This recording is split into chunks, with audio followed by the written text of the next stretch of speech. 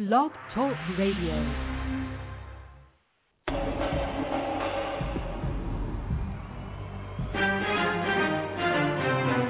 This is Our Common Ground, Alternative Activist Empowerment Talk Radio, speaking truth to power and ourselves. Who are you? You don't know? Don't tell me Negro, that's nothing. What were you before the white man means you a Negro? And where were you? And what did you have? What was yours? What language did you speak then?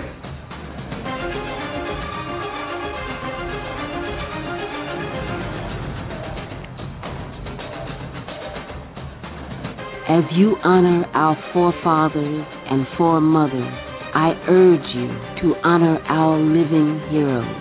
When you honor the names of Nat Turner, Harriet Tubman, and Malcolm X, I urge you to honor the names of Geronimo G. Jaga, Sundiata Acoli, Mutulu Shakur, and Mumia Abu-Jamal.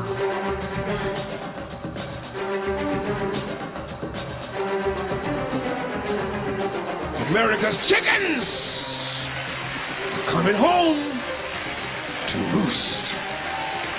Violence begets violence. Hatred begets hatred. And terrorism begets terrorism. Our Common Ground, speaking truth to power and ourselves. I'm Janice Graham, and I'll be listening for you. Thank you for being with us. Stay tuned. And good evening. Thank you so much for being with us here in the sanctuary of Black thought, Black solutions, Black comfort in the era of Obama. I'm Janice Graham, and I'm your host, and we hope that you will join us in this open mic Saturday night here at Our Common Ground. Most of you regulars know that we don't often have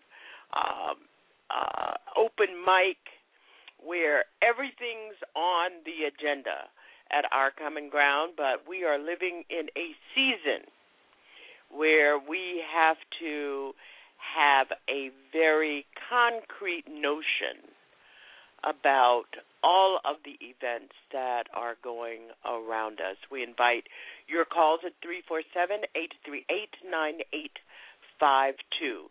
Tonight at Our Common Ground, as always, you know that I come with an agenda as your host. And tonight we're going to be looking at the issue of stop and frisk laws. The Center for Constitutional Rights describes stop and frisk as the practice by which a police officer initiates a stop of an individual on the street, allegedly based on reasonable suspicion of criminal activity. And you have seen a great deal of criticism and response to such policies across this nation, and it has reached an all-time high. And incidents of inappropriate and deadly contact with police officers across the country should be a big concern. We want to remind you about the case of Ramarley Graham.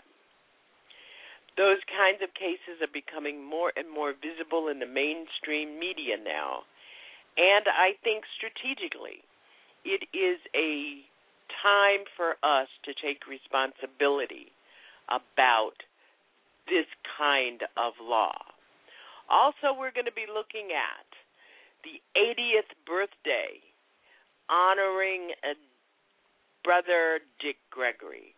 He has been on the scene, on the job for all of my young and adult life. He was born October 12th in 1932, and on this past Friday, he celebrated his 80th birthday. He is an American comedian, social activist, and social critic, writer, and entrepreneur.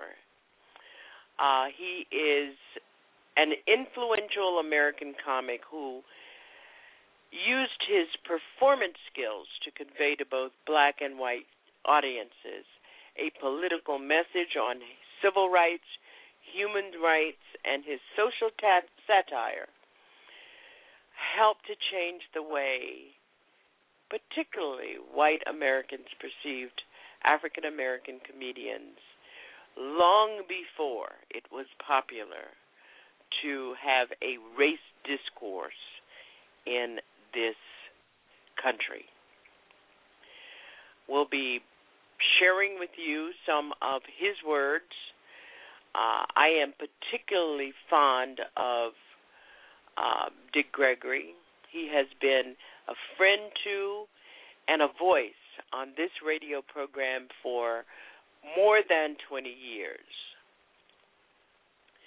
I have become concerned over the last maybe 10 years, or maybe even 5 years, that we have to preserve and reserve voices like Dick Gregory, the life of Dick Gregory, and I hope that following this show you will share with people who may not know a lot about his life.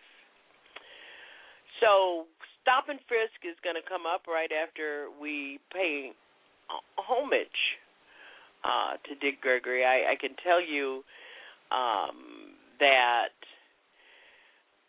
Dick Gregory has been a real friend to, especially in our early years, to this program. I had always and still continue to have a very frequent phone relationship with Dick Gregory. I did not invite him for tonight, and he and I have talked about him coming to our common ground. Because, you know, I look at our common ground as very much as the town meeting and university on the air. Soon. But one of the reasons that I have not invited him, he has been very, very active on a lot of fronts, very, very vocal during the Trayvon Martin protests. And we need to talk about that a little bit. And his work is really, if you think about someone 80 years old, running all over the country, he lives here in Massachusetts, but he spends a great deal of his time in New York and in Washington, D.C. As a matter of fact, he does have a home in Washington, D.C., where he spends a great deal of his time. Many people do not know that at one time Dick Gregory was a field runner in his hometown of St. Louis, Missouri. He earned a track scholarship from high school to Southern Illinois University in Carbondale. And he set records there as a half-miler and a miler. His college career was interrupted for 2 years in 1954 when he was drafted into the military. He was in the Army. And the Army was where he got his start in comedy. He actually entered talent shows in the Army, and his commanding officer had taken notice of his ability to hold a crowd in telling stories and joking and making comments in a comedic way. He did briefly return to Southern Illinois University after his discharge from the Army, but he dropped out because he felt that the university didn't want him to study. They wanted him to run. And in the hopes of performing comedy professionally, Dick Gregory moved to Chicago, where he became a part of a new generation of black comedians that included Nipsey Russell, Bill Cosby, Godfrey Cambridge, Red, I'll think of his name later, all of whom broke with the minstrel tradition of black comedy, which presented stereotypical black characters. But Dick Gregory began his career in comedy, drawing on current events, especially racial issues. For much of his material, segregation is not all bad. Have you ever heard of a collision where the people in the back of the bus got hurt? So tonight, it is with great honor that here at Our Common Ground, we pause to honor this wonderful civil rights, human rights warrior, Dick Gregory. And thank you again for being with us.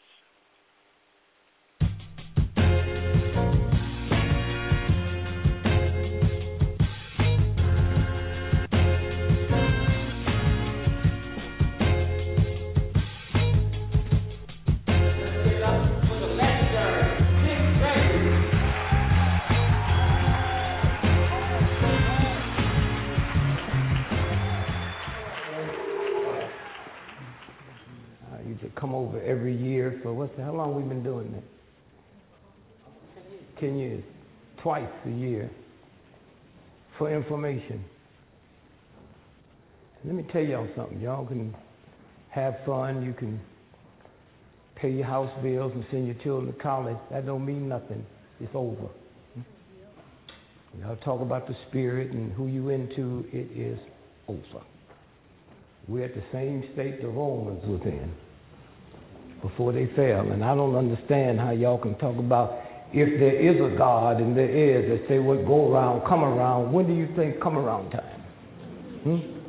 And I just thank God I live to be here when it's coming around. What a blessing. And so we say thank you for being here. Not too many things I don't agree with, but I don't agree with the fact that Lil Wayne do whatever he want to do. It's up to us to change that. And you do that with vibrations. Didn't start with Lil Wayne. They killed my Jesus and then told me to call it a good day, so I call it Good Friday and don't see nothing wrong with it.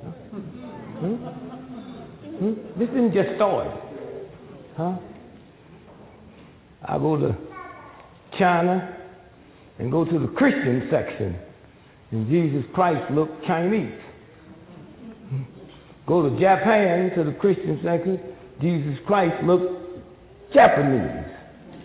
Go to Brazil, right around the corner, Jesus Christ looked Brazilian. Then I come to America and go to my black church and hear a white boy, and y'all think there's something wrong with our children,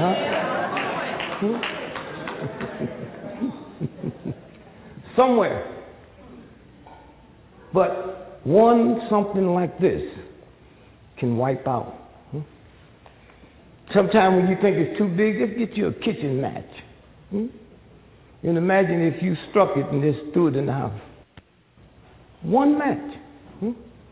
One match. We'll burn the whole thing down. And we talk about we know God and we know this and we know that. Give me a break. Come on. Black folks, 6%, 12% of America's population, as we sit here now, 87% of everybody in America on kidney dollars machines is black folks. So you think you special? What kind of God are you praying to with those type of odds? It's a game.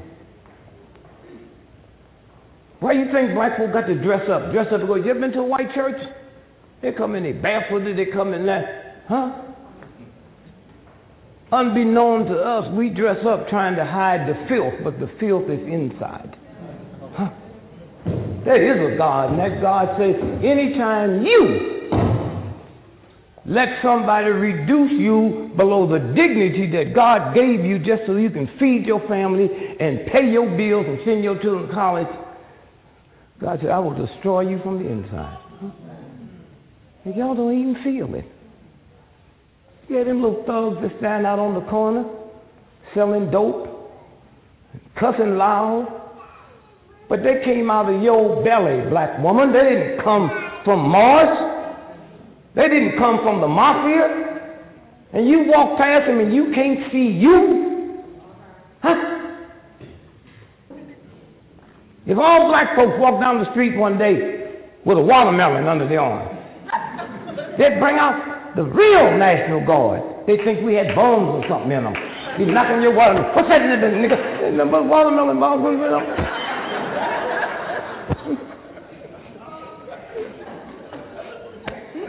They called me when Obama got elected. Chinese, Japanese sent a camera crew over to interview me.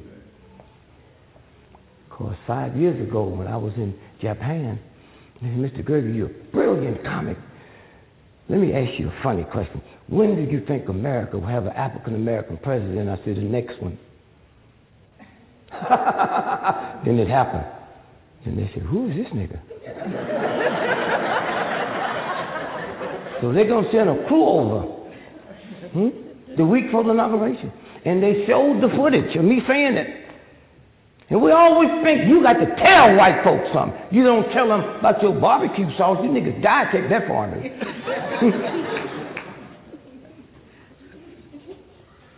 So I said, well, I just figured it out, boss. How you mean? Don't you know 5 years before Obama became president, Hollywood produced 5 movies showing black men as president, and they weren't comedies, huh?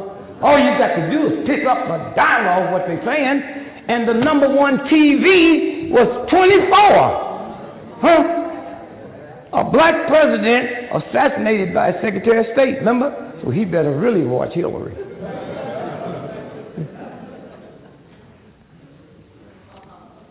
So they called me 2 days for the inauguration. Mr. Gregory, this is Secret Service, and because there are going to be so many people, you're on the VIP list.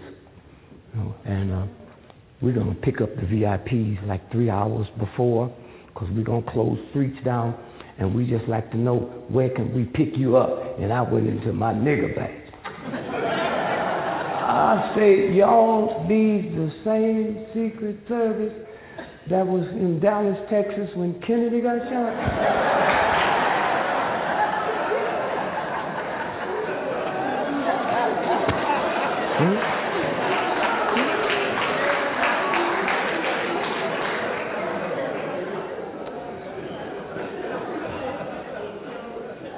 Somewhere.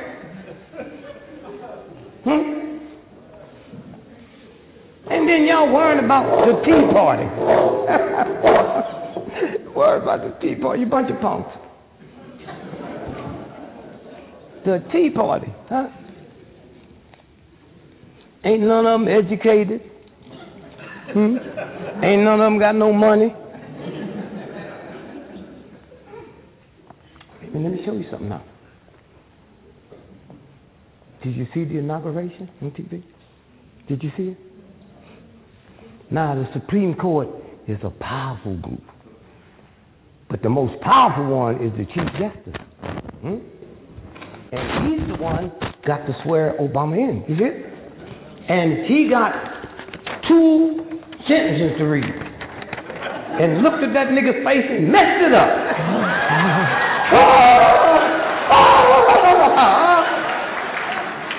Not no snuff dipping Ku Klux Klaner. Y'all want to jump on the Tea Party, but you don't mention that cracker. Huh? We think an illegitimate child is a child that don't know where their daddy is. America is an illegitimate child because she has no mother. And this is what the problem is. If I work in a coal mine, in a steel mill, and I come here today and put on a suit but don't take a bath, you got stink sitting up here with you. And what has happened to America, we ain't never cleaned up the filth over 400 years. We just put a new suit on and a new dress on and then wonder who's stinking. It's you the one that's stinking. That's what this is. And until we clean this out, until we clean it up, my mama used to grab me and wash my face. America ain't got no mama that's washing her face. She'd pick my nose when it needs to be opened up. She'd look in my ears. All we do is we went from this filth we was in to putting on some new clothes, and nobody has said, hey, somewhere we got to apologize. First, the black women. White women's okay, but that black woman went through racist white system and sexist black me. And we ain't never said what you've been through. And in spite of that, look at that black woman. Look at Kathy Hughes. She didn't have the privilege of a ladies' movement when she's putting that empire together. Look at Dorothy Height, huh? Look at all these women that have come through, the late Dolores Tucker. Look at what's going on now with E. Ray Williams talking about Sojourner Truth, and we will have that statue in the White House. Our women, if you think this sister just a politician, what she had to go through to get there, cause she was a woman. And we have never slowed up and said, thank you, ladies. Thank you, thank you, thank you. And until we do that, until we're able to do that, I look at Dr. Condoleezza Rice. Hear me. And we tolerate it. She has more PhDs than the president's whole cabinet.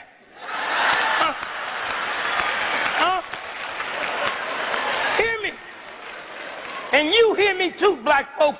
They call her Condi, but they never call Madeleine Albright Maddie, never call Janet Reno Janny.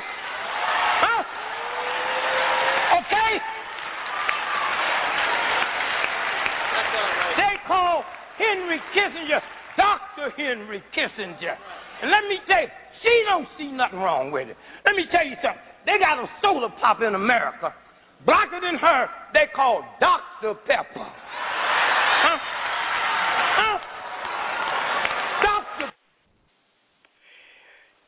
Good evening, and thank you for all of you who have just joined us. You're listening to Our Common Ground. In this first segment, we are honoring and celebrating the 80th birthday of Dick Gregory. Many of you might not know that Dick Gregory at one time was a co-host with radio mogul Kathy Hughes at WOL 1450 AM Talk Radio, The Power.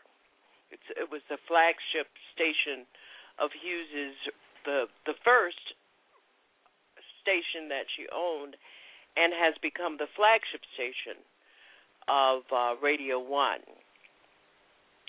He also appeared regularly on the nationally syndicated Imus in the Morning program. In 1986, I was honored by having Dick Gregory join me in studio at WPOM for 5 days of broadcast as my co-host, and what a week it was. When I asked him during that time why he was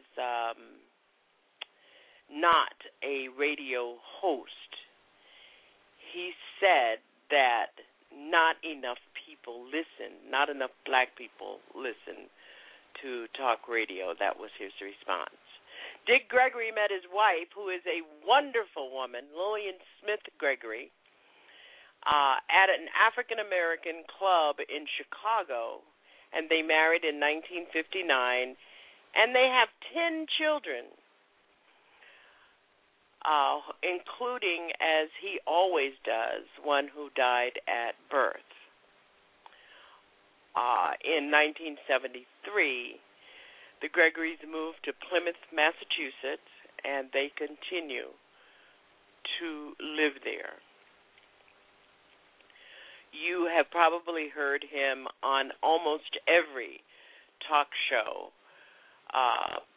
that focuses on progressive discourse across this nation. But what is the most interesting about his life is his dedication to both civil and human rights and to the health of poor and black people in this country. He became active in the civil rights movement in October 1963 when he went to Selma, Alabama, and spoke for 2 hours on a public platform 2 days before the voter registration drive known as Freedom Day. He also became active at that time as a pronounced activist against the Vietnam War, for economic reform, on anti-drug issues, conspiracy theories, and others as part of his activism. He went on, and some of you in the audience tonight may remember the several hunger strikes he undertook. He began his political career by running against Richard Daley for the mayor of Chicago in 1967, and he was not victorious, however, and it would not be the last of his dalliances in electoral politics. He unsuccessfully ran for president of the United States in 1968 as a write-in candidate of the Freedom and Peace Party, which had broken off from the Peace and Freedom Party, and he received 47,097 votes, including my own, with fellow activist Mark Lane as his running mate. He wrote a book during that time, Write Me In, about his presidential campaign. One interesting anecdote there in the book relates the story of a publicity stunt that came out of Operation Breadbasket in Chicago, where the campaign had printed dollar bills with Gregory's image on them, some of which made it into circulation. In 1998, Gregory spoke at the celebration of the birthday of Dr. Martin Luther King, with President Bill Clinton in attendance. Not long after that, the president told Gregory's longtime friend and consultant, Steve Jaffe, "I love Dick Gregory. He is one of the funniest people on the planet." And they spoke about how Mr. Gregory had made a comment on Dr. King's birthday that broke everyone into laughter, when he noted that the president made Speaker Newt Gingrich ride in the back of the plane on an Air Force One trip. Among his business enterprises, he founded Health Enterprises, a company that distributed weight loss products. In 1985, he introduced Slim Safe Bahamian Diet, a powdered diet mix. When he announced his hunger strike in September of 2010, saying in a commentary published by the Center for Research on Globalization in Montreal that he doubted the official U.S. report about the attacks on September 11th. He said at that time, "One thing I know is that the official government story of those events, as well as what took place that day at the Pentagon, is just that, a story. This story is not the truth, but far from it. I was born in October 12, 1932. I'm announcing today that I will be consuming only liquids beginning Sunday until my 80th birthday in 2012, and until the real truth of what really happened on that day emerges and is publicly known." And as we all know, Dick Gregory did not go on that liquid fast for these many years because he's been sidetracked by so many other things. Among his books, Write Me In, From the Back of the Bus, What's Happening, The Shadow That Scares Me, Callous on My Soul, a memoir, And if you really admire the work of Dick Gregory, you would have at least one or two of those in your personal library and would have shared them, especially with children. His story has yet to be told. I met Dick Gregory for the first time in 1965 at a protest rally in Washington, D.C. And when he appeared in 1986 on Our Common Ground, he came for an event where I was the MC and to appear on my radio show. He was scheduled to appear on my radio show. But he decided to stay for 5 days. And not only did he hang around the radio station, he hung around my house. He tried to get me to grow collard greens in my well-landscaped backyard. He has been and continues to be a great inspiration for us to speak truth to power and ourselves. And I am so very happy that the ancestors have blessed us to keep him with us. You're listening to Our Common Ground, and this is our happy birthday, 80th birthday greeting for Baba Dick Gregory. Tonight at Our Common Ground, we are wishing a very happy 80th birthday to Dick Gregory, a living legend in our time. Dick Gregory was on the front line in the 60s during the Civil Rights era, and today he continues to be a drum major for justice and equality. He was born on October 12, 1932, in St. Louis, Missouri. We are proud and honored that Dick Gregory has been an Our Common Ground voice for more than 20 years. Happy birthday, Baba Gregory. And my vote determine if you're going to be on or not. One person. It don't make no difference when you understand. So I said, thank you, NAACP. Thank you, Black Church. Thank you, Black woman.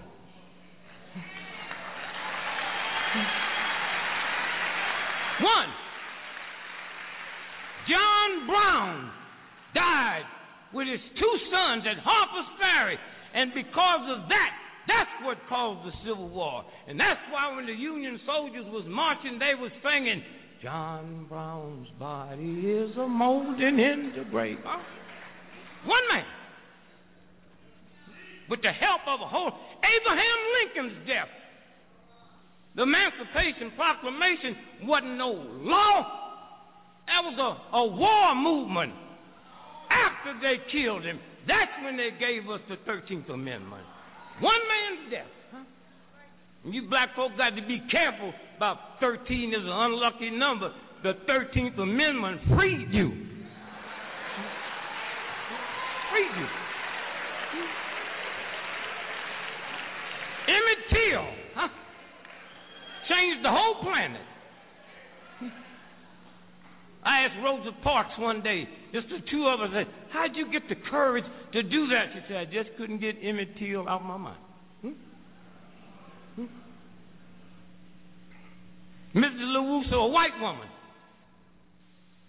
People got shocked. Oh, I didn't know they'd killed him. Medgar Evers, Malcolm X, Dr. Martin Luther King. Had he not been killed, we would be here today, but it would be 3,000 cops around this building.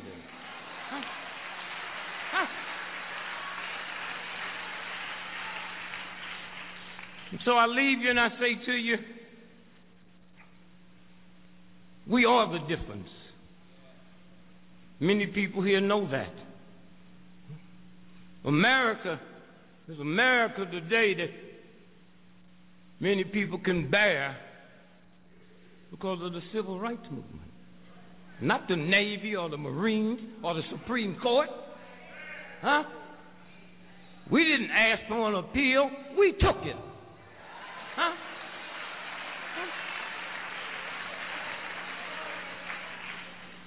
And it upset them so bad, they blew up a black church, but ain't never blew up a drug house or a prostitute house. We know what they scared of.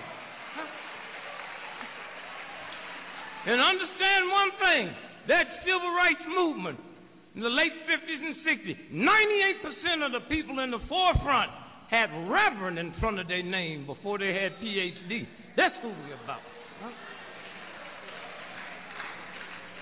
So don't leave here today feeling bad. Huh? Sometimes the universe makes things happen like that. Because if it's not for this, then it wouldn't be this. And I say to the family, strange thing happened that night. I was in Huntsville, Texas.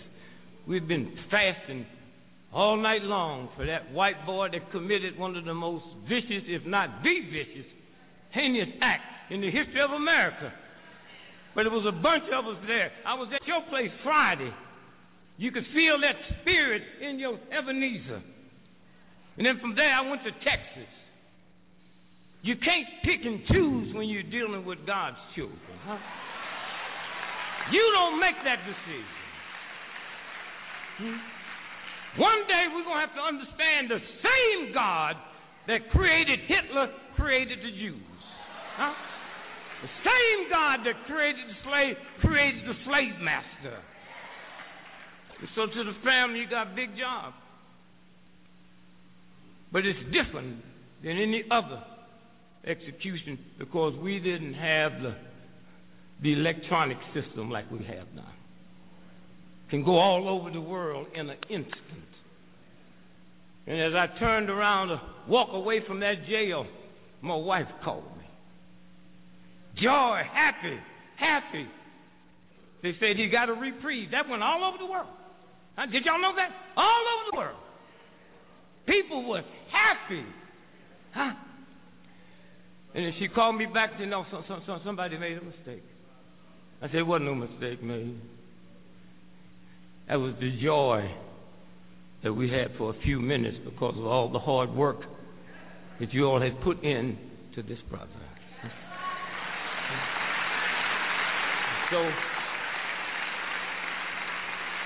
So I leave you and I say thanks to you. I think that I've been empowered to do things on my own. And so I say to you and the family, at midnight tonight, I will start a fast, and it will go from midnight tonight to September the 21st of next year. And I ask you every day at 12 noon, say a prayer or meditation that capital punishment will cease. That's the power we have. That's the power we have. That's who you are, and that's who you are, and that's what you gave us. Thank you. God bless.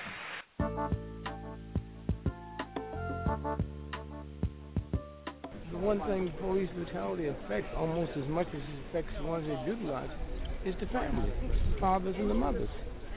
It's not the beating, but the humiliation that I'm getting beat, my children's getting beat by legal folks.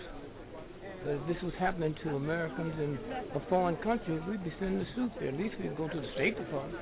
You ain't got nobody to go to. It reminds me we was in Mississippi in the 60s. Somebody called your house and we're going to blow up the house. Wasn't nobody you can call because the people that called is the ones you can call. And so, but America don't understand. It's a new mentality here. They think they're still dealing with that old Negro mind. They think they're dealing with folks like Malcolm X that will talk and inspire. There's some folks here today that ain't going to tolerate this. And they ain't going to get on no corner and nothing, but they're not going to tolerate it. They don't even understand that because they listen to the wrong people. This might be America's last chance. If you look at all the explosions in the 60s, all of them had the same ingredients. cop and a ghetto dweller. Wasn't nobody robbing the bank. Wasn't nobody just out drunk. That was the ingredients. And when Governor Kerner was picked by the government to do an investigation on it, and everything he told them was so true, they ended up indicting him. He's been a federal judge. And so this might be America's last chance. What do you think is really needed in America to circumvent all this, stop and clear? Well, it's simple. We got thousands of black cops in America. You ain't never turned on TV or picked up the paper, see a white family crying because some black cop done shot their family member in the back 40 times. Now let's ask the question. How come black cops don't do it? Are they more spiritual? No. They better trained? No. What is it? Then the white folks ain't going to tolerate it. And when they get to the point we won't tolerate it, it'll stop. And I don't mean going to get no guns. When they get to the point, you've been a black man, I've been a black man. You can't find a black man in America say a white cop took his stick and hit my car. What is it about us that's so corrupt inside spiritually? You can kill my mama, my daddy, my children, and nothing will happen. Mess with my car. Mess with my car. And all these vicious white cops here, they ain't never hit a nigga's car. Because they know I won't, and there's no book that tell them not to do it. Something in their spirit to say you better not do it. Thank you, Mr. Gregory. Thank you, man.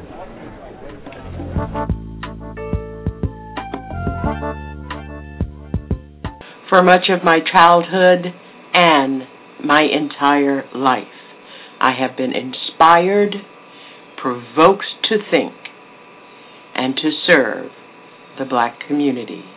And it is because so much of a man named Dick Gregory. Happy birthday, Dick Gregory, and may we be blessed by your presence and the ancestors forever. Pour blessings upon you for many, many more. And we do want to say once again, it's a wonderful, wonderful thing to have lived your life in the way that Dick Gregory has lived his life for these, he calls it 50 years. And again, happy birthday, Baba Dick Gregory. You're listening to Our Common Ground. Our number is 347-838-9852 if you want to talk about Dick Gregory or stop and frisk, or if you want to talk about the Wednesday night Yo Mama contest, Thursday night, Yo Mama contest between Vice President Joe Biden and Paul Ryan. And if you have your thoughts, we invite you at 347-838-9852. Those of you who are out there listening, you can join in the discussion in our chat room with India DeClaire, Alpha of the Alpha Show. Stephen C. is with us. Michelle, of course, is there, as well as O. Henry from the ATL, Della Prosa from Ireland, and we have some guests, and you can meet them and introduce yourself. Because this is Our Common Ground. We'll be right back. What is there to explain? Give anything away until we have it all.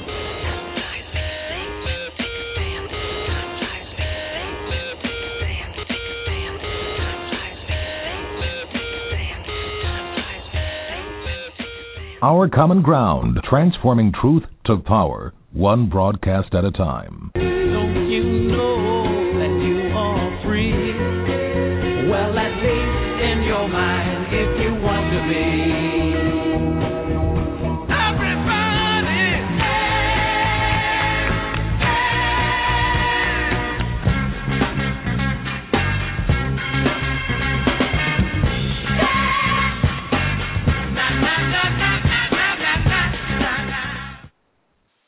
tired of the stereotype that black Americans don't want to work. I've worked hard my whole life, but I got laid off, and I've got mouths to feed. I need a job. What I don't understand is why our leaders are going to admit another 1 million immigrant workers next year to take jobs when 3 million black Americans can't find work. I mean, do our leaders really believe that black Americans don't want to work? Let's slow down mass immigration and save jobs for Americans, all Americans. Paid for by NumbersUSA.org.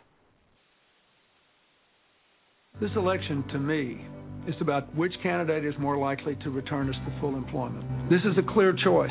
The Republican plan is to cut more taxes on upper income people and go back to deregulation. That's what got us in trouble in the first place. President Obama has a plan to rebuild America from the ground up, investing in innovation, education, and job training. It only works if there is a strong middle class. That's what happened when I was president. We need to keep going with his plan. I'm Barack Obama, and I approve this message.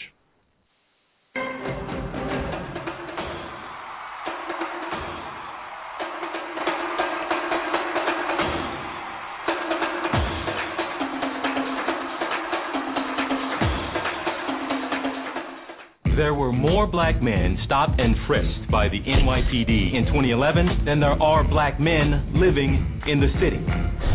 Who's protecting them? Don't sleep. This is Janice Graham of Our Common Ground, reminding you that invasive and oppressive policies in our local government paid by our tax dollars is your responsibility. That's right. Don't sleep. Stop and frisk. It's not right.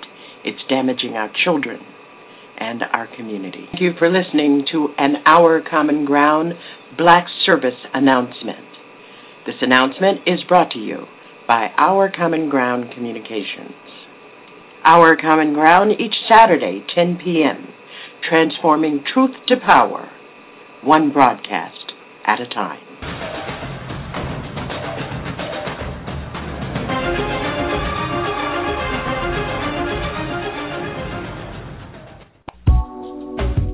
This is Janice Graham of TruthWorks Network, inviting you to join us in a new broadcast partnership in collaboration with Black Women's Blueprint. TruthWorks Network presents Fury in the Light. Black Women in the Prism, Unleashing the Power. Black Women in the Prism, Unleashing the Power. Fury in the Light. Of live radio forums in a collaborative partnership with TruthWorks Network, hosted by the Black Women's Blueprint. Starts October 22nd. We hope you'll join us, 10 p.m., TruthWorks Network and Black Women's Blueprint.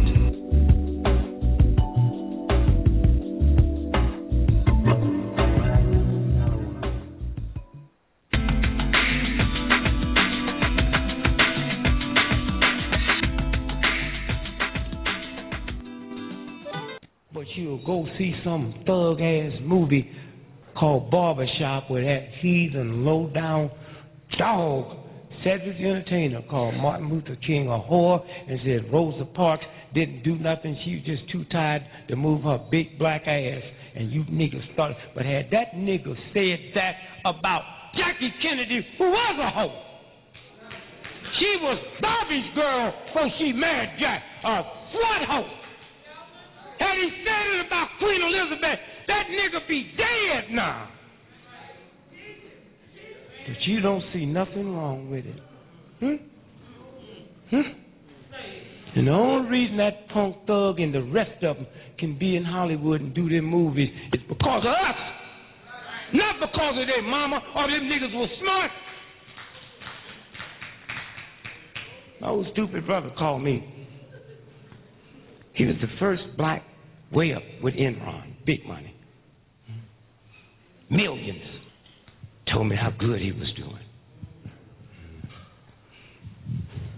Then they got busted. He lost everything.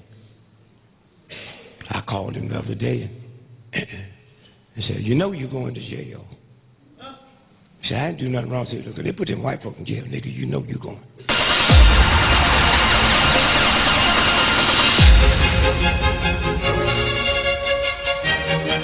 Our Common Ground. Blog Talk Radio. I'm Janice Graham.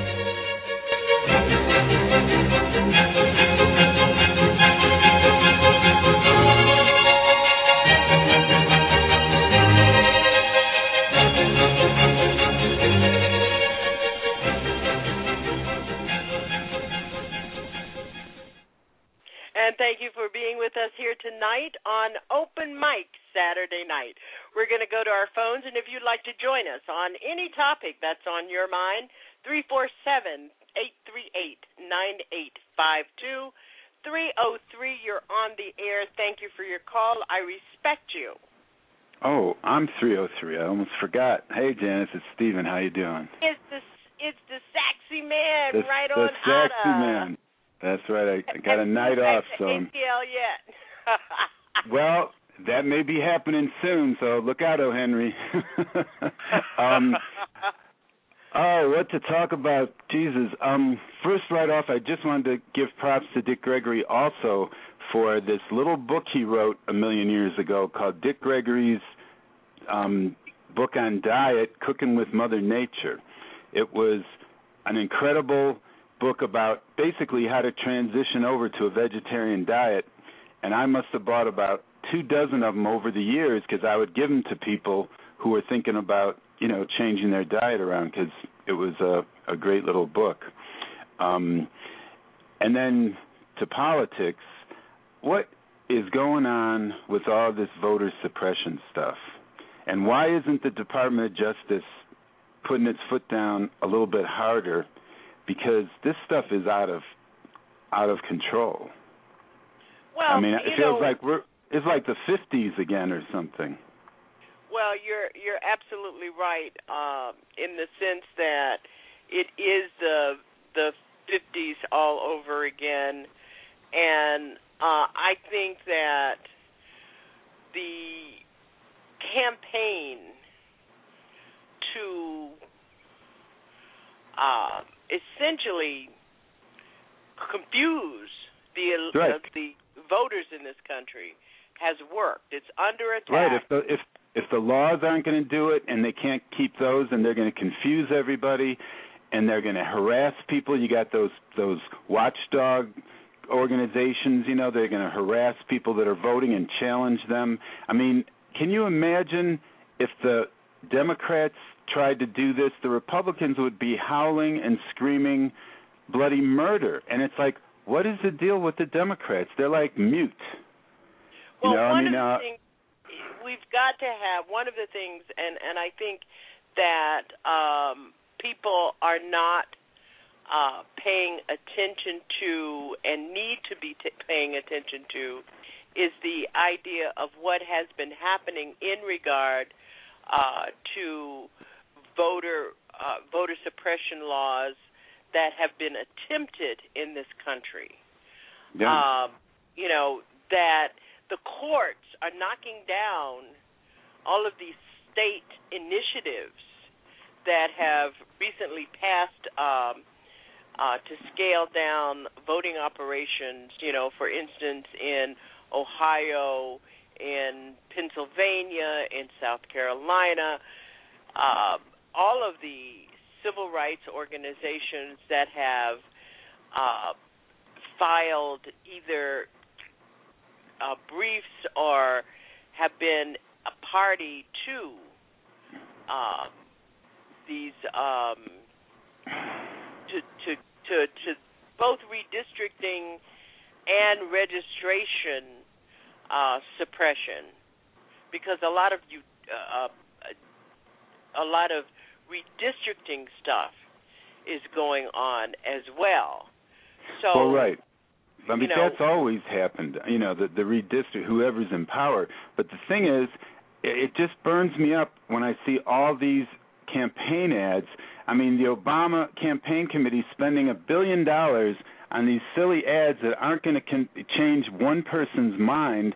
And if they put ads pointing out this voter suppression, or if they put some of that money into hiring attorneys to battle these laws that are going on, I mean, it's like it's going to come down to if they can keep a certain number of people from voting, and then in their worst case, their plan B is to just count the ballots the way they want to, whether through rigging the machines or, these corrupt election officials, like the one in Wisconsin who just happened to find 40,000 ballots, so that it changed the election, I think, of that Supreme Court justice. It's been out of control since 2000 and the fiasco in Florida. Yeah. But, people have to really look at it off the top of my head. Stephen, one of the things that has been happening that you really have to keep your eye on is what has been happening in the courts in defending the constitutionality of Section 5 of the Voting Rights Act. And you've got cases like Florida versus Holder, Shelby County versus Holder in Alabama, the Northwest Austin Municipal Utility District versus Holder in Texas. You've got enforcement provisions, actions going on, Morales versus Handel in Georgia, Project Vote versus Madison County Board of Elections in Ohio. South Carolina now has been put aside in looking at challenging unnecessary restrictive voter identification, registration, and proof of citizenship in Texas, Florida, Arizona, Georgia, but I don't know if you saw it. You could go on and on and on. I know it's crazy because the Republicans are serious about this stuff. They're just throwing everything against the wall that they can. And the Constitution and the Democrats are on the defense. Today on Melissa Harris Perry's show, she was showing that in Ohio now they're putting up these big billboards telling people, voter fraud is a felony and you could spend 3 years in jail, just to intimidate people. And last week, the Lawyers Committee, the NAACP Legal Defense Fund, and the Advancement Project, all of the directors and national leaders of those organizations which have been on this program, they all went into court to begin new actions against intimidation. Yeah. Because they came upon a good strategy. The best thing that they've done is hit these laws on the basis of they can't be implemented in time. The election's too soon, and so a lot of judges, this way they don't have to rule the law invalid. They just they can delay it and say, well, it's too, we can't do this quick enough, so, this law is not in effect until after the election. So, that's at least a good thing. One of the ways in which this campaign by the GOP has been so effective is that, and I've said it on this program over and over, is that it has launched great confusion among people. For instance, in the state of Massachusetts, felons can vote. But the myth is that felons cannot vote. Right.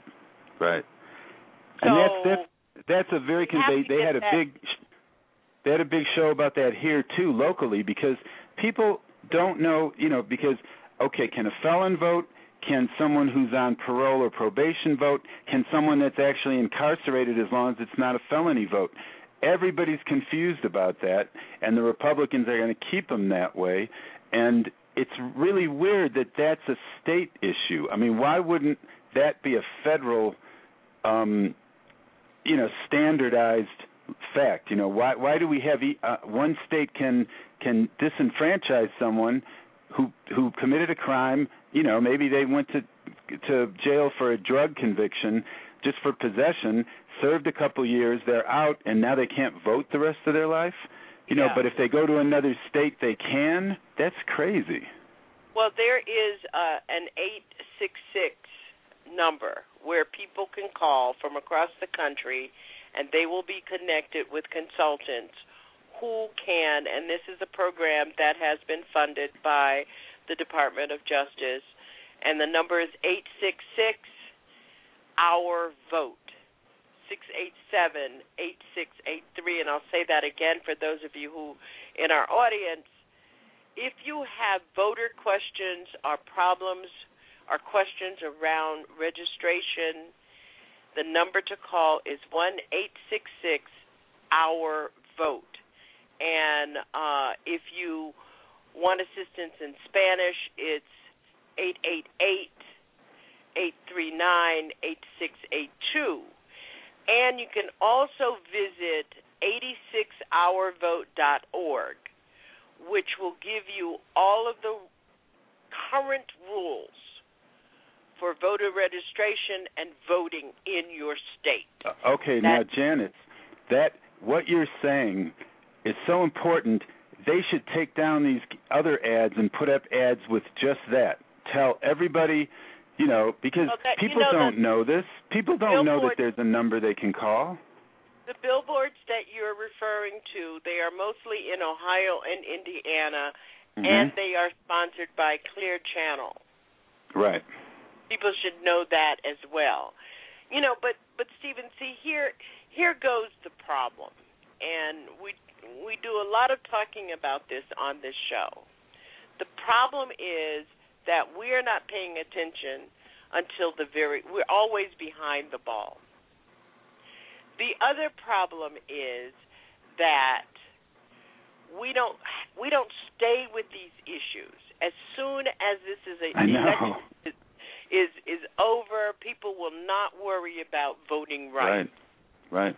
There should be, and there has been, every effort to have an amendment to the Constitution which would allow for certain rules, regulatory rules to apply in all states regarding voter registration and voter rights. But we have people who didn't pay attention to that either. That was promulgated. That was a rule that was promulgated in the U.S. House, and it was sponsored by the Black Caucus, and we didn't stay on it. No. I mean, and I've been feeling like a lonely Paul Revere because I've always been posting about, hey, we've been having elections stolen. We still haven't yet, 12 years later, got any certainty that the voting machines we're voting on are going to be fair and impartial. 12 years later, there's still, it's been just kicked down the curb, and it's like, that's what makes me depressed, is that I feel that the only reason I can think that the Democrats have been falling asleep on this is because they're really just about as bad as the Republicans, and they really don't want change. That we're the ones that are being suckered here. Well, the thing is that one of the things that we have to do is we have to decide what our priorities are. And voting rights, because people make assumptions, are really governed and enforced at the state level. Right. And that's why restrictive states who require photo ID, a government-issued photo ID, they are the ones who are being challenged most aggressively. And with all the contentious court battles over the recent changes to voting laws, it really isn't any wonder that voters are confused about what ID they're required to bring to the polls. Right. I have been voting in the same poll for 1,000 years. Nobody has ever asked me for an ID. I step up, I give them my name. They go to a list. My name's on the list. They check my name off. They give me a ballot, and I go about my business of voting. And that is the way that it should work. Right. Now, I did hear Melissa Harris Perry's broadcast this morning, and she said that she has always been required, right, or asked anyway, issue to show an ID, but she recently found out that in she didn't have Louisiana, ID is not required. Right. And I don't know about Georgia, but I know when I voted the last number of times, they always ask for an ID. Now, I have no idea, even at this moment, if that was a law or they just did that. I mean, for all I know. Well, in Georgia has a restrictive photo ID law in place. It is being challenged. Mm-hmm. Which probably means it wasn't in place before. It probably means it's a new one, which means they were still asking people for photo IDs even though they had no legal cause to. Mm-hmm. You're right. But the thing is, when you look at what happened in 2010, people don't take their voting rights, our voting seriously. Oh, I know. And we're pretty much in the pickle that we're in because of it. But the other part of it is that I'm not understanding that in states that are continuing, like in Pennsylvania, where they're finding that in Pennsylvania they are still telling people ID is required when the courts have mandated that ID not be required. Right. And I don't understand why the elections officers or officials in the state of Pennsylvania are not being arrested for violating voting rights. I mean, right. We should ask your boss. Well, I have no comment about that. Okay. I can't comment upon departmental regulations or actions or events or any of that stuff. Because I know, I think Rachel Maddow called the Ohio, voter election hotline and was told you have to have a voter ID. So then MSNBC contacted them and said, now wait a minute, the judge, and they said, oh well, they're taking that off that day. Now I don't know, I didn't see a follow up, but if they ever did or not. Yeah. But the longer they stall and hem and haw, the more confused people can get. Absolutely. How's the music business? Well, I mean, I'm playing, but it's not very fertile here because Atlanta has so many more great musicians, and I'm afraid I'm going to have to, if the mountains aren't coming to Muhammad, well, they got mountains here, but they're not the right ones. So they're not mountains of musicians. So I may just have to meander back to the big A and plug back in so I need to do a bunch of recording, that, and I can't do it totally by myself, and all the great players are there. But they're in L.A. too, but I'm not going to L.A. What? I noticed that you're doing a lot of solo gigs. Yeah, because I have to. I mean, because I don't know that many musicians here. Plus, most of the gigs around here for bands pay like from 50 years ago pay. I mean, it's ridiculous. Yeah. So at least if I play solo, I can pay my bills. Yeah. Okay, well, it was good talking to you. Glad all right, good talking with you. I did know that in the chat room you mentioned that you had met Dick Gregory in the 1960s. No, that's when I first got into him, but I met him at Sylvia's when I was playing there in Atlanta for Sunday brunch. And I met him, and he said he liked my playing and stuff, and then I asked the bartender, well, what does he eat here? Because most of the food is not vegetarian, and he goes, oh, we have vegetarian collards in the kitchen. You have to ask for them. So I looked at him because I get to eat there free too, but there wasn't much there that didn't have meat in it because a lot of the vegetables even had meat in it. Yeah. So from then on, because of Dick Gregory coming in, I then was able to at least get vegetarian collards. Well, we're going to have him on soon. He's been very, Great. very busy. And until, one of my philosophies about talk radio is that people with that kind of wisdom, that kind of offering, we need to be able to build up our listenership for heavy hitters. In fact, one last thing. When I used to see him talking, like in the late 60s, early 70s, I would literally get butterflies in my stomach because I would worry for his safety. I was thinking, how can he stand up there and say these things? And later down the line I realized, that he could probably get away with it because he was a comedian, so they didn't put as much import on him, even though he was an activist. They have to allow some dissent or else it'll appear that, that it's not allowed here. So, but I used to worry about because he would reveal a lot of truths that were not, stuff I'm sure the government wanted people to know. Well, it's really interesting that he has never had an incident. Yeah, I know. It's great. Very interesting. Yeah. And it goes to how much he has been able to create bridges. And some of our contemporary comedians have been unable to do it the way that he has done it. Right. But it's also because of the investment that he makes in not only talking the talk, but walking the walk. Right, exactly. Yeah. I mean, he's a principled man on and off the stage. Yep, absolutely. Hey, thanks for your call. Okay, and thank you. Be good out there. Okay, and we you look too. forward to seeing you coming back to the South. Okay, yeah, thanks.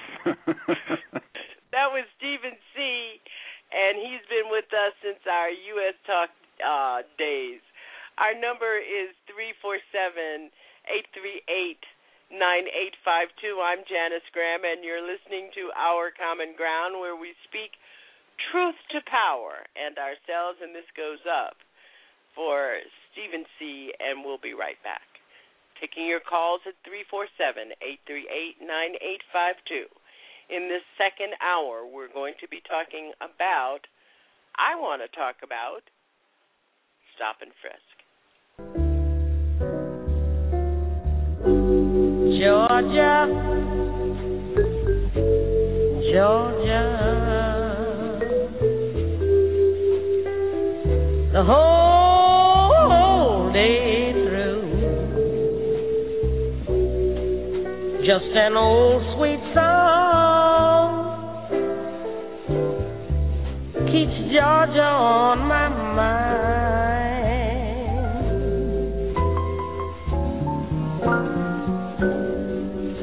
Georgia, Georgia, a song of you comes as sweet and clear as moonlight through the vines.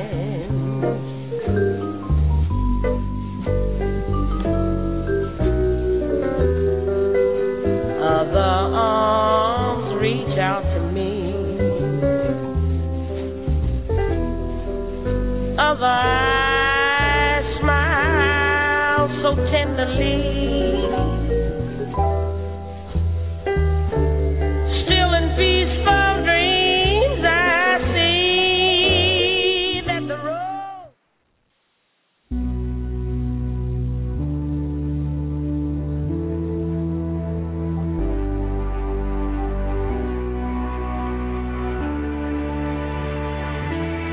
I'll ask you. Check out. But check out and shut up.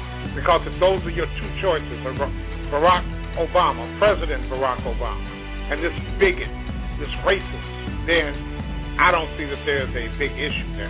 I don't see that there's any other choice. You either stay home and stay disengaged, but then I don't see how you would have a voice. I don't see how you would be able to complain.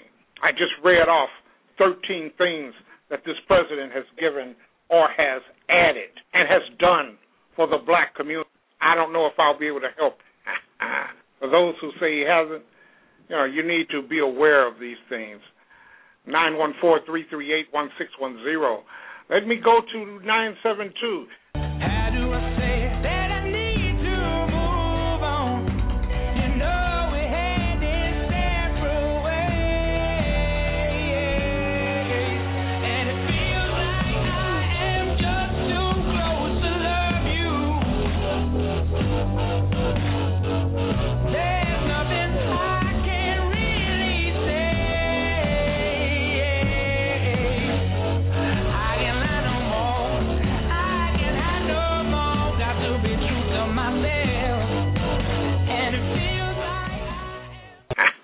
The Alpha Show, Fridays, 10 p.m.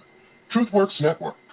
Advanced, urban, progressive, political talk. When injustice becomes law, resistance becomes duty. The Alpha Show, only on TruthWorks Network. There's nothing to say, nothing to do. I'm nothing to give. I must live without you.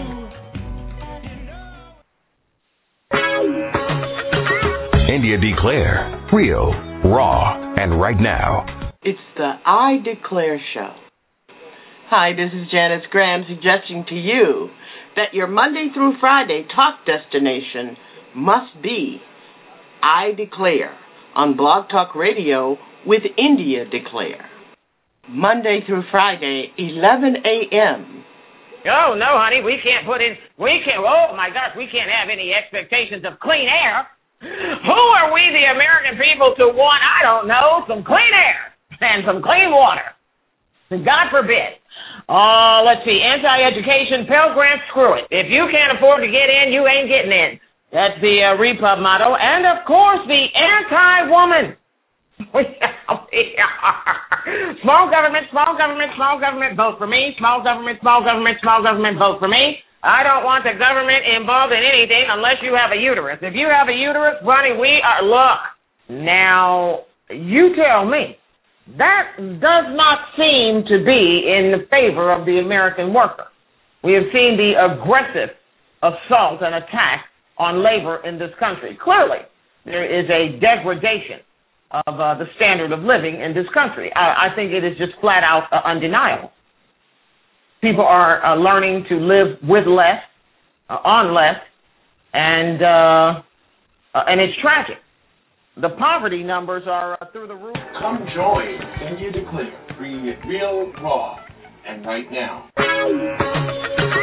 India Declare, real, raw, and right now. You're listening to Our Common Ground, speaking truth to power and ourselves. I'm Janice Graham, and I'll be listening for you. Let us hear from you. Your impressions and opinions on Black Church on Fire. Our number, 347-838-9852. 347-838-9852. Is the Black Church on fire? This is Our Common Ground.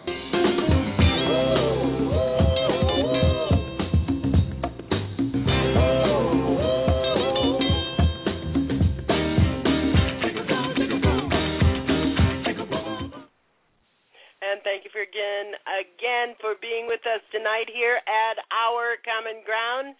Our number is 347-838-9852, and we're going to move right in on. I really want to talk to you about this whole notion of what's happening across this country, especially in New York, where it has come full circle. Stop and frisk is the practice by which a police officer initiates a stop of an individual on the street allegedly based on reasonable suspicion of criminal activity. We know that stops and frisks do not reduce crime, and that it occurs at an alarming rate in communities of color who often feel under siege and harassed by the police. In 2011, in New York City, 685,724 people were stopped. 84% of whom were Black and Latino residents, although they comprise only 23% and 29% of New York City's population, respectively, of the total population. And that year, 2011, was the highest year on record for stops. the number of stops represented an over 600% increase since Mayor Bloomberg came into office. Let me just say this. The practice contributes to continued mistrust, to doubt and fear of police officers in communities of color that are already scarred by systemic racial profiling and major incidents of police brutality and murder. There is, listen to me, folks, listen to me very carefully, because we are giving permission when we don't resist and protest. There is a clear need for accountability, for an independent body of oversight and reform in this country where stop and frisk has been made law. Now, you can go to stopandfrisk.org and learn more about it. But my question to you is this, and we have got to begin to take this seriously. And my number is 347-838-9852. When are we going to take responsibility for these kinds of repressive and oppressive laws? And make no mistake about it, your tax dollars pays for this kind of activity. Now, many of you will remember that leadership in our community has been calling this kind of law racist.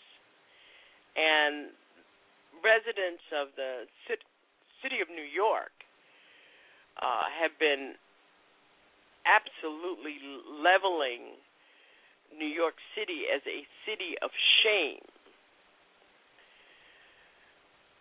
But, you know, the practice creates more friction and fear of authority than it actually stops crime. I'd like to hear from people who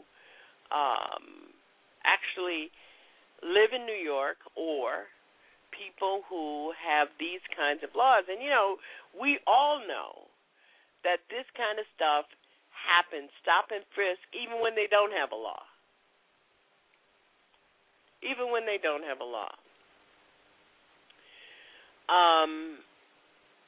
There was a letter in the New York Times, and I can't remember, sometime back, and the writer pointed out that focusing only on gun seizures and stop and frisk obscures a larger problem, that the New York City Police Department sees thousands of guns each year by other means. In the city of Boston, there is a gun trade program that's conducted by the Boston Police Department. 3,200 guns were seized by means other than stop and frisk. But the practice still goes on, and this generation of children are increasingly calling, of activists, are increasingly call for better, and more efficient alternatives to stop and frisk. And we need to be willing to take to the streets and flood the media until our voices of resistance and protest are not only heard, but there is real reform coming from the people who we elect, who sit by and let these police departments institute these kinds of laws. I'm not going to tell you that. I'm going to keep telling you. Our number is 347-838-9852 here at Our Common Ground on this open mic Saturday night. And we want to remind you about some of our programming in our sponsored network. On Wednesday night, Soul of Fire with Dr. Matthew V. Johnson. It airs at 10 p.m., and it is Spirit Matters Talk Radio. It's not a religious show. It is about the spirit, our human spirit, and how it manifests in the matters of state. And Dr. Matthew V. Johnson brings quite a program. Soul Fire with Dr. Matthew V. Johnson. Where spirit matters. Across the board, the reality of racism, the part it is playing in frustrating the aspirations of millions of black children all across this country through poverty, through inferior public schooling, through poor health care, etc., and recognize the part that racism plays in that, or we aren't. And if we aren't going to recognize it for them, then we're not going to make any excuses about policy failures in the White House either. If it ain't no excuses for them, it ain't no excuses for him. If they can face the hell that they're catching and still be expected to succeed, then damn it, we expect to get a public option. And we expect to see some social justice. And we expect to see something done about the plight of the poor. Don't give it that the economy is too bad. You know why? Because we got no excuses. Because it's a zero-sum game. We believe.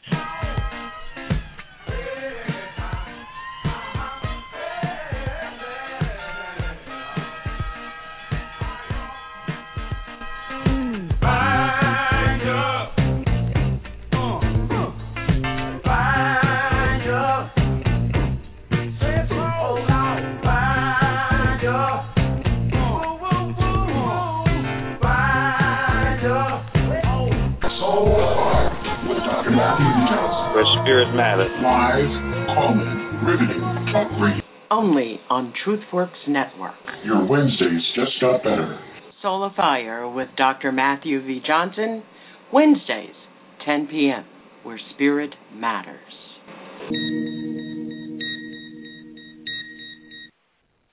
I guess you caught that I dropped that promo on our last break, and I needed to get in there. But Soul of Fire, Wednesday at 10 p.m. on TruthWorks Network. I want to get back to this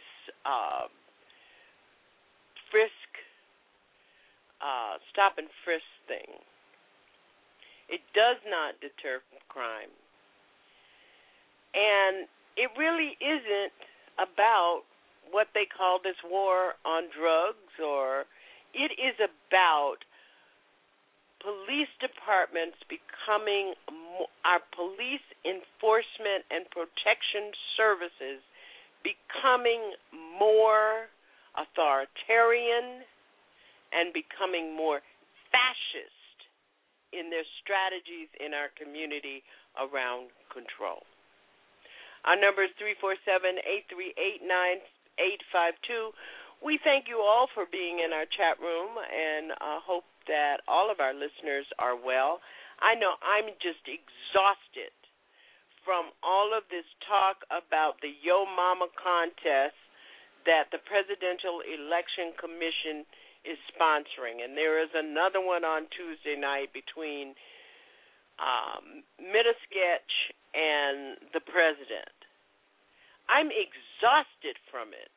I'm not sure if this, well, I can't say that it's not being helpful for some, but for those of us who really follow the news closely, we follow policy initiatives, we follow public policy history, and we do our homework and research around candidates and what this administration has been able to accomplish, it can be absolutely exhausting.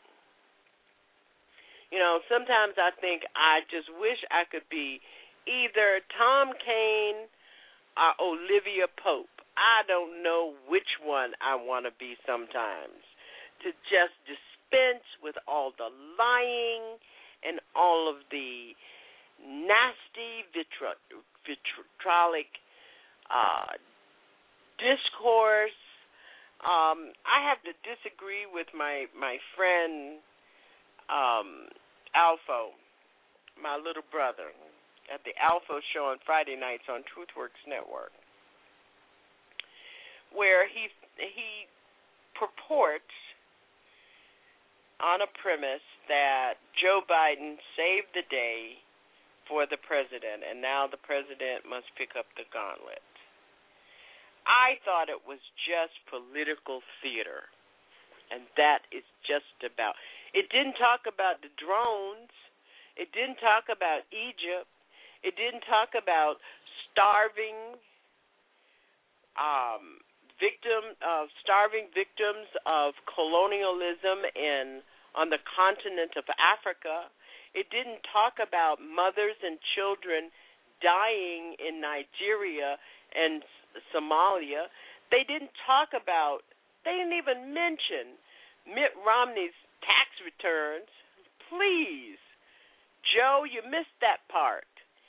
And they didn't discuss at all the notion of what this country's principles are relative to human rights, civil rights, Africa, China.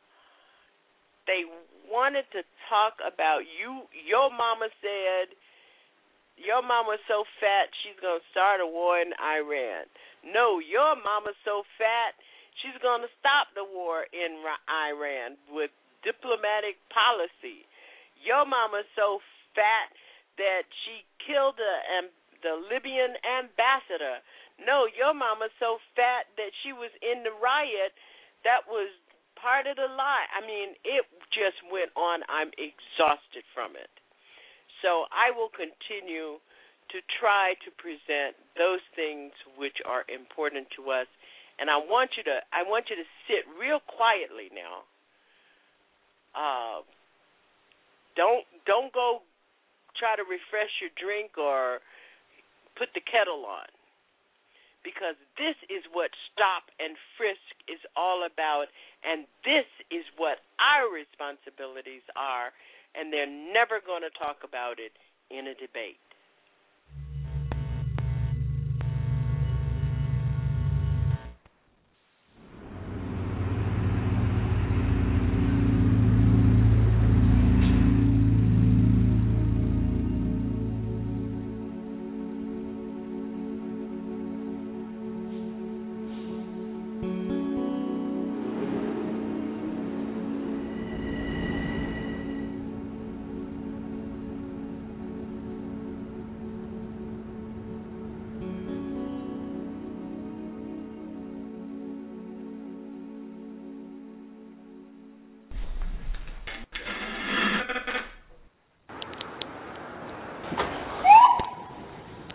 I just got stopped like 2 blocks ago, yo. You look very suspicious. Cause y'all always looking at me crazy.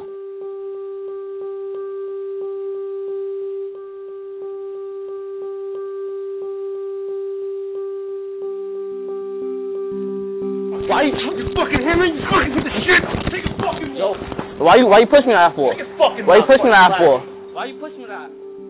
That's exactly how some shit will go down. Just like that. Just like that. People don't like police because of the harassment. And what civilians don't understand is that the police department is like forcing us to do these unreasonable stops, or you're going to get penalized.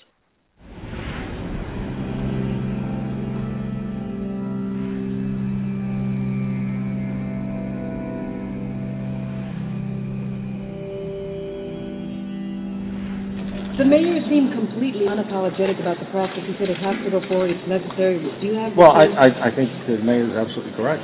Some people are just very hurt by it and upset when they're stopped unnecessarily. Well, I understand that. Some people, you're taking away, at the very least, you're taking away people's time. So I understand people may not be happy with it, but I can also assure you that I go to the communities of color, people want more. So they want more absolutely.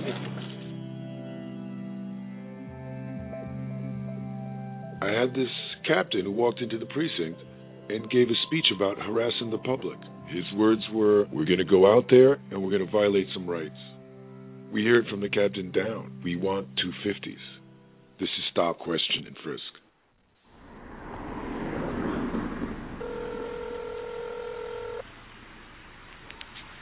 Yeah, 116 King Street between Madison and St. Park? Yeah, he stops me and then pushes me, telling me he's gonna punch me in my face. I was walking home from my girlfriend's house, and a cop car went past me. A couple of seconds later, I heard the car turn around, and they just popped out. They just all jumped out the car.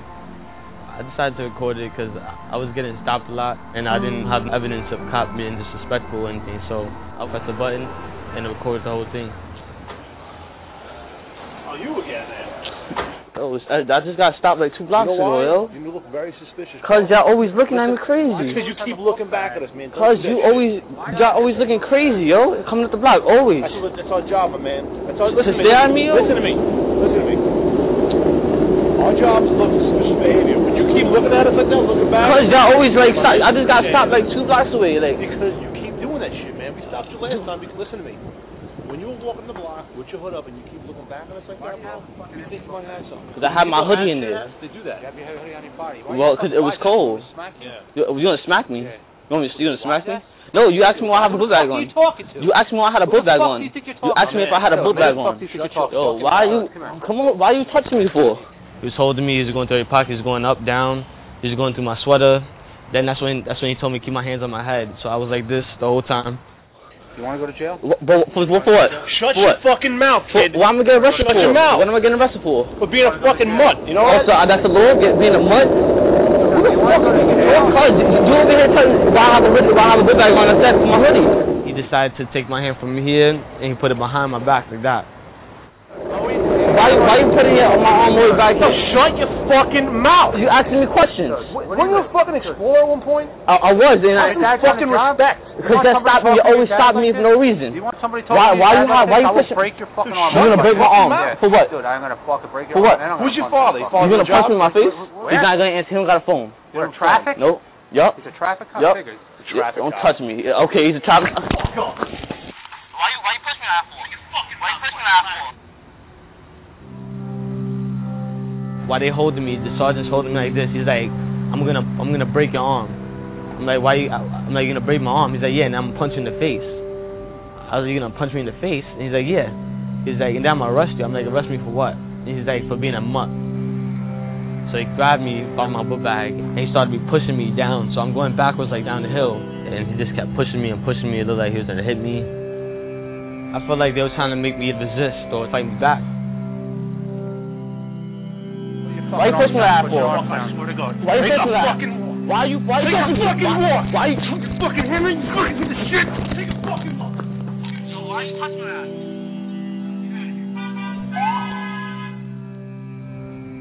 I'm mad just hearing that. Like, not many words really like could describe that. It's just disturbing. But that's exactly what's happening. Like, I could relate to what you're doing because I know that situation. They just don't got no respect for us, and they wonder why we don't have respect for them. And for them to just call them a name like that, and it's just like, that's just crazy. Do you think that during stops that some police officers try to provoke so that they can justify an arrest? Of course they do. A lot of police officers be trying to set civilians off, and then once they start talking, start cursing, they can lock them up for anything. There was 2 minorities leaning against the wall. They weren't doing anything, and my sergeant ordered me to write them blocking pedestrian traffic. If you're a certain ethnicity standing on the corner, lieutenants, sergeants, they have no problem searching you, violating your rights, and racial profiling. There was one statement that the sergeant said about what he used to do. He used to stop a guy walking down the street with baggy pants and his underwear hanging out, and he'd just stop him. He says, I know he's probably up to nothing, but I just stopped him anyway just to get a 250. It's this one cop that everybody in the neighborhood know. Stopped us like 3 times already. Like, he was like, "Nah, come here." So they got out the car. They threw my friend on the car. I'm still walking. He spun me around and punched me in my stomach. Started just patting us down, and they just left us there. What we're trying to do is make certain that it's done as professionally as possible. That proper respect is shown. It's done according to the law.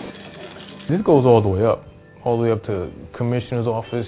I'd say even the mayor's office, where they're trying to be proactive and say, look, we're stopping people, we're getting drugs and guns off the streets. But it's not. I think it's of the 600,000 people that were stopped last year, only 1% of those that were stopped were carrying weapons.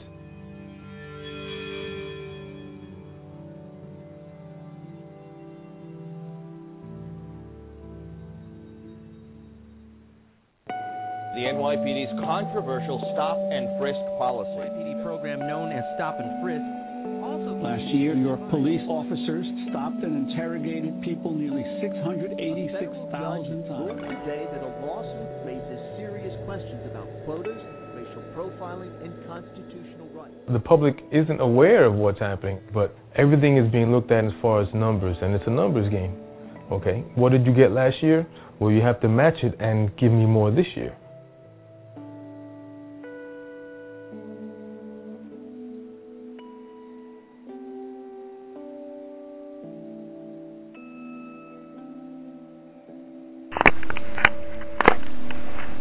But just looking at your activity based on other people's activity within your command, they feel like you're doing the stuff.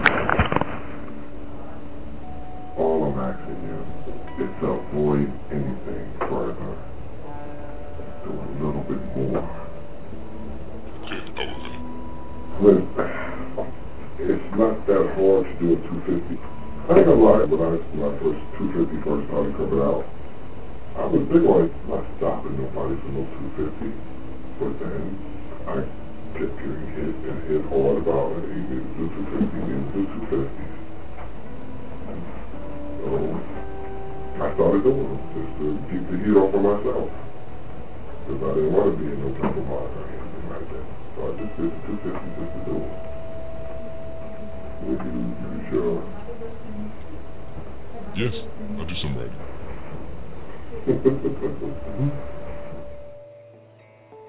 They're trying to keep all of this stuff quiet. So this is my proof that they're putting pressure on me to write summonses.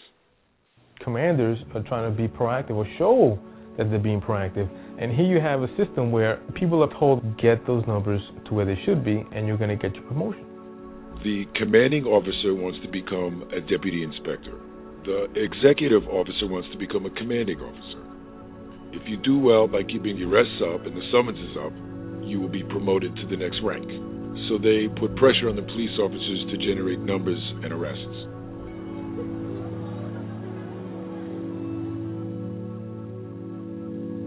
I mean, let's be real. It is a quota. Nobody wants to call it that, but that's what it is. They call it a performance objective. They call it a goal. They can mask it however they want. It's a quota, and it does exist. Some of us, under the stress, make them up. Some of us, under the stress, stop innocent people and search them. And there's certain units out there that will just run around and stop everybody.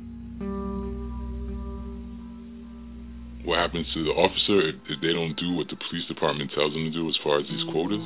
They will come after you. Come after you meaning transfers, give you low evaluations. They give you unwanted assignments.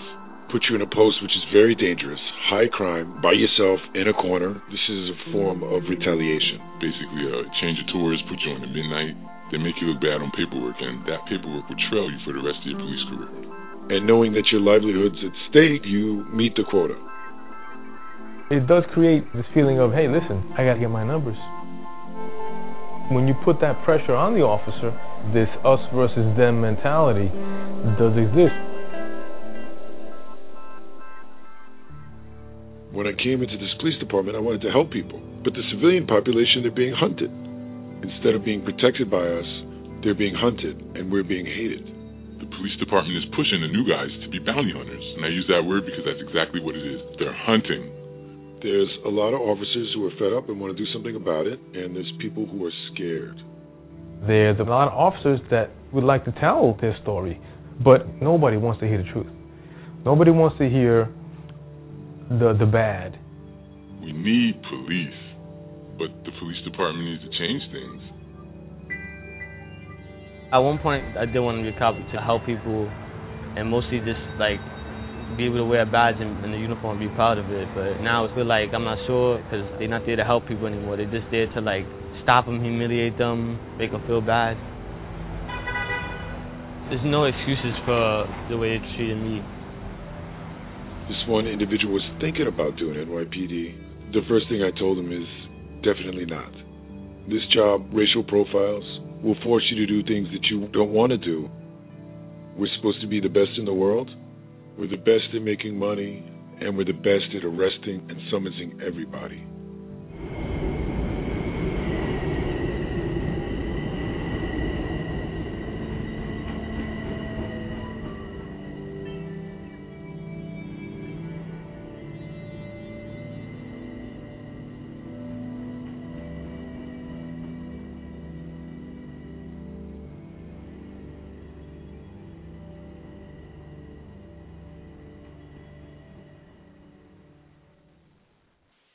In 2011, 88% of all stops and frisks in New York City did not result in an arrest or a summons being given. Clearly, blacks and Latinos make up 84% of all those stops, although they make up respectively 23 and 29% of New York City's total population. I needed to repeat that statistic again for us to understand that we have a responsibility and an obligation to stop these kind of policies, because they're policies based solely on subjective bias. The report about New York City Police Department stop and frisk program indicates that in 2011, the New York Police Department used force against blacks 76,483 times and only 9,765 times against whites. And during the same period of this report, 88% of all stops and frisks did not result in an arrest or a summons being given. Any policy which is based, officers' definitions of suspicious, reasonable suspicion vary so widely, and it gives this law power to individual cops to stop and frisk according to their own biases, their own opinions, their own stereotypical fantasies.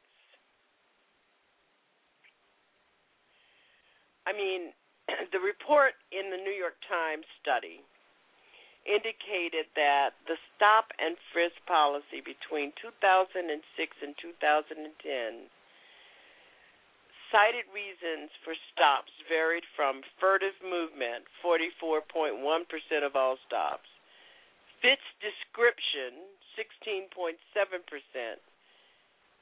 and listen to this, other, 20.2%, all of which were reasons which are very general and very subjective. And what I'm asking you tonight, and we still have some time to take your call, 347-838-9852. What is our responsibility for these bounty programs where they're essentially hunting freed black people on the streets of our country? Do you know of any incidents? I described some weeks back stop and frisk on the street of Boston that I got involved with by recruiting the people who were walking by this situation where a young black man was being held up against a wall of a building by two undercover police officers, and they were trying to search him without a warrant. He was resisting. The aggression by the police officers was escalating by the second. I gathered up all the people with cell phones and said, start recording, start videoing. And while everybody, about 65 people that I had gotten to come over to this incident in the middle of the street, while they were recording and videoing, I was trying to get the young man to calm down and to not resist, because these police officers were about to do the great in-the-sun beatdown. By the time 4 Boston Police Department cruisers arrived and 4 bicycle officers arrived on the scene, I said to one of the black officers, listen, this didn't have to happen this way. And I advised his friends to make sure that they kept their recording, and they kept their recording and kept in touch. They did arrest the young man. But, I mean, they were just being unnecessarily rough. He wasn't trying to flee. I don't know why he was stopped. It looked like a stop and frisk downtown Boston to me. And I got involved, and I guess they were getting ready to. One of the police officers said to me, ma'am, you need to step back and move away. And I said, Mr. Police Officer, you need to get out of my face. This is a public street. So this is a real problem.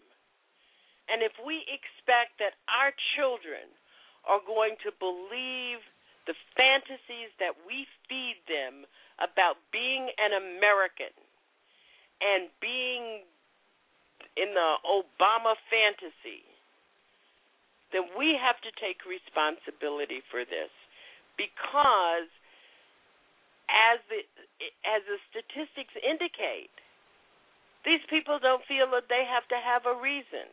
These are people who bring to their jobs the same kind of stereotypical, iconic fantasies about black America ruining America. I mean, you hear them talking about it with the president. One of the reasons that they hate this president is so much is because none of them believe that any black person is worthy of being the leader of their America. That is why it is so important for us to understand what they're talking about when they talk about they want their country back. They want their country back. Free your black ass. Let me just put it that way, because this is our common ground, and that's the way we put it. So we have to begin to take responsibility. We should be looking at civilian review boards in every city in this country. And we should be ensuring that that civilian review board of the police department has people who will be willing to sit there and speak truth to power, to have the cultural competencies to look at the policies that we're putting in place, and we're putting in place in the name of the war on drugs and the war on the Muslims and the war on the Middle East and the war on Iran and the George Bush fear blanket that was laid against this country for 8 years. And now we are giving permission based upon that fear to become a society where individual rights have no place. Have no place.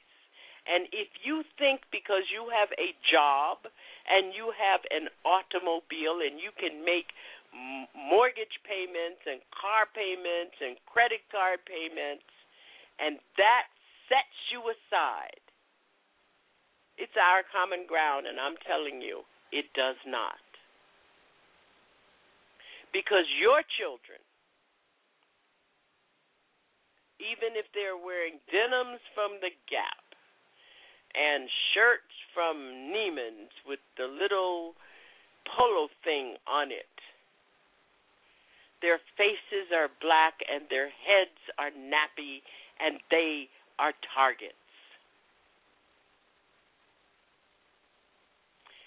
This political landscape in which we are caught in its matrix has given people in this country the permission to act out on their racial hatred, disdain, resentment. I was looking at a picture of President Barack Obama and First Lady Michelle Obama, and they obviously were waiting to be introduced at an event, and they were backstage behind the curtains. And it's a triage picture, 3 pictures, a trio, and you catch Michelle making faces and doing something in the photo funny. He's laughing. She's doing it more in the second one, looking as elegant as ever. You could see a modern-day contemporary black queen. And then in the third one, he's so tickled he can hardly give her the kiss, but he does. I looked at that picture very, very closely, and there is so much joy, so much of what they try to sell as the American perfection in this picture, with the exception that the faces are black. And I know where the resentment, the disdain, and the hatred comes from. The Berthas and the writers and the whoeverers that have just risen up out of the concrete to seize our very lives, to seize our very selves, and to demolish and eliminate our place. Place is such an important thing in the life of any human being. And we really need to understand what perpetuates, it's not just voter suppression, and I thank Stephen C. for his call tonight, and it's so good to talk with him again. It's not just voter suppression or voter rights. It's not just redistricting. It's not just stealing the vote, which we're going to be dealing with here at Our Common Ground, because that's the next thing. It's not just what is said in a debate. It's not whether the president was aggressive or failed to fall down and go to sleep in the first debate. It's not that Joe Biden smirked or laughed or smiled or schooled Paul Ryan. It is about what is happening in the places where we live, where we eat, where we work, and where we speak. Thank you so very much for being with us at Our Common Ground tonight. We'll see you here, right here, every Saturday, 10 p.m. I'm Janice Graham, speaking truth to power and ourselves. Thank you for being here with us at Our Common Ground. I'm Janice Graham, and for me and for my co-host, Alpha of the Alpha Show, we appreciate your listenership and your loyalty. We'll see you next week, 10 p.m., here on Our Common Ground.